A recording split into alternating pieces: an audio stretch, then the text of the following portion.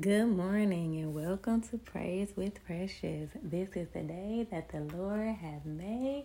Let us rejoice and be glad in it. Lord, thank you for this beautiful, beautiful Sunday, Lord. We just thank you for allowing us to wake up this morning, Lord, and breathe your fresh air, Father God. Thank you for the activity of our limbs. Thank you for us being able to see, hear, taste, feel, Lord. All the things that we may take for granted, those things that we may count as little, Father God, but they are so big, so huge, and we just never know, someone else may not be able to do these things, Father God. So we just thank you, Lord, and we don't take them for granted, Father God. We thank you for this day. We thank you for your love, your grace, and your mercy, Father God. And I just ask that you be with us, Father God, and be with everyone under the sound of my voice in this moment, Father God. Just touch them and bless them and keep them, sustain them through your word, sustain them and their families, Father God. Give them what they need, Father God. Let them know everything that they need is in you, Lord.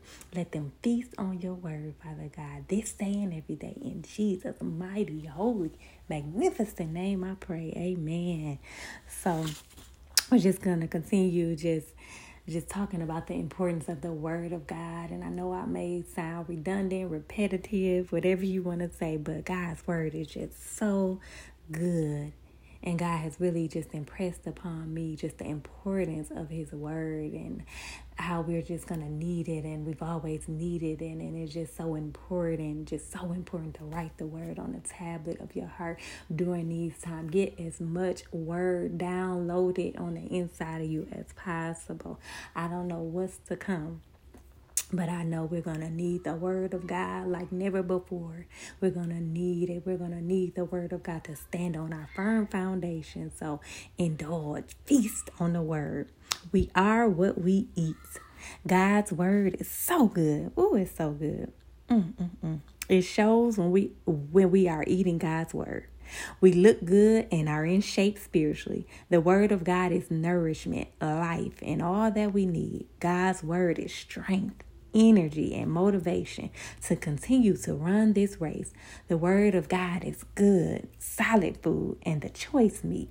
We are what we eat, so we must continue to eat the word of God so that we can stay in shape. Peace, love, and blessings. And just a scripture I want to share. You have been believers so long now that you ought to be teaching others. Instead, you need someone to teach you again the basic things about God's word.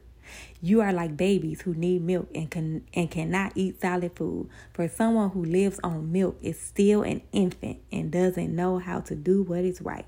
Solid food is for those who are mature, who through training have the skill to recognize the difference between right and wrong. I think a lot of us, we've been walking with the Lord for a long time, so it's time for us to eat the milk, the solid food. We know right from wrong. We know the difference. We've graduated in different levels. We've become closer with God, closer in our relationships, our understanding, our wisdom, knowledge. God has increased it. So we should be eating solid food. We should be feasting on the word of God every day. We should be getting wisdom, knowledge, and understanding. If we don't understand, we need to be seeking God and asking God to give us revelation and to explain his word to us. Because if you ask, God will give it to you. A lot of things that I'm learning and relearning, because a lot of things, unfortunately, that I was taught were wrong, and I don't think it was intentional, but you have to seek God for yourself, because anyone can tell you anything, and they may not mean to tell you something wrong, but they may not know themselves. Seek God for yourself. Ask God to explain his word to you. To make it plain, to make it make sense where you can understand it. And God will do it. God has been teaching me. God has been reteaching me things that I thought I knew, scriptures that I may have taken out of context, or that a pastor took out of context, or whatever. God has been teaching me his word. If you ask, God will teach you. God is the best teacher. We look for all these preachers, teachers, and YouTubes and everything else to teach us, but God will teach you. God will give you all the wisdom, knowledge, and understanding that you need. Go back to Kings and read about Solomon. Solomon asked for wisdom, and God gave it to him. Ask God for wisdom, knowledge, and understanding before, during, and after you read his word, and God will give it to you. And I'm not saying Don't listen to pastors and stuff like that. But I'm just saying, seek the Lord for yourself, because God will make things plain and clear. God will explain things to you that you're confused about, that you may have not understood when someone said it to you. God will explain it to you. And I don't think people intentionally teach us wrong, but they just don't know. It hasn't been revealed to them. Or they just don't have the wisdom and knowledge and understand it at that time. I don't know, but I don't think people intentionally teach us wrong. But a lot of things that I've been taught, it was wrong, and God is teaching me what's right. God is teaching me his word and what he meant for it to mean. God's word is his word. We can't twist it. We can't manipulate it, interpret it our own way.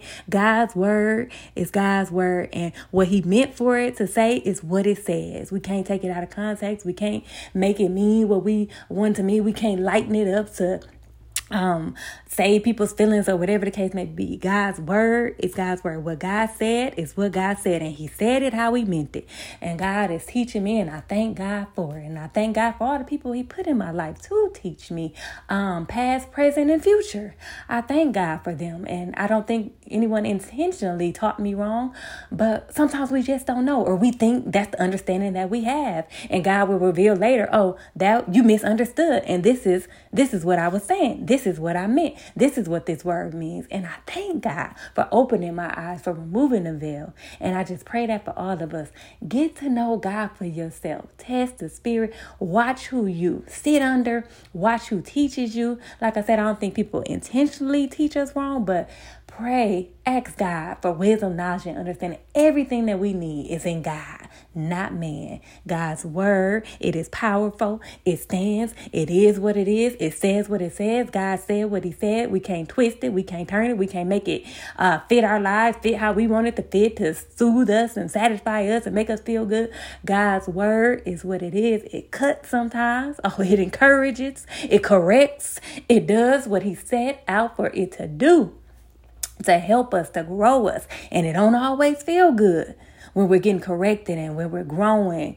There's growing pains, but God's word is good. God's word is good, and it's for our good, and it's to help us and lead and guide us on this tedious journey. So I pray that the Lord continues to walk with you as he walks with me. In Jesus' mighty name, may God cover and keep you all.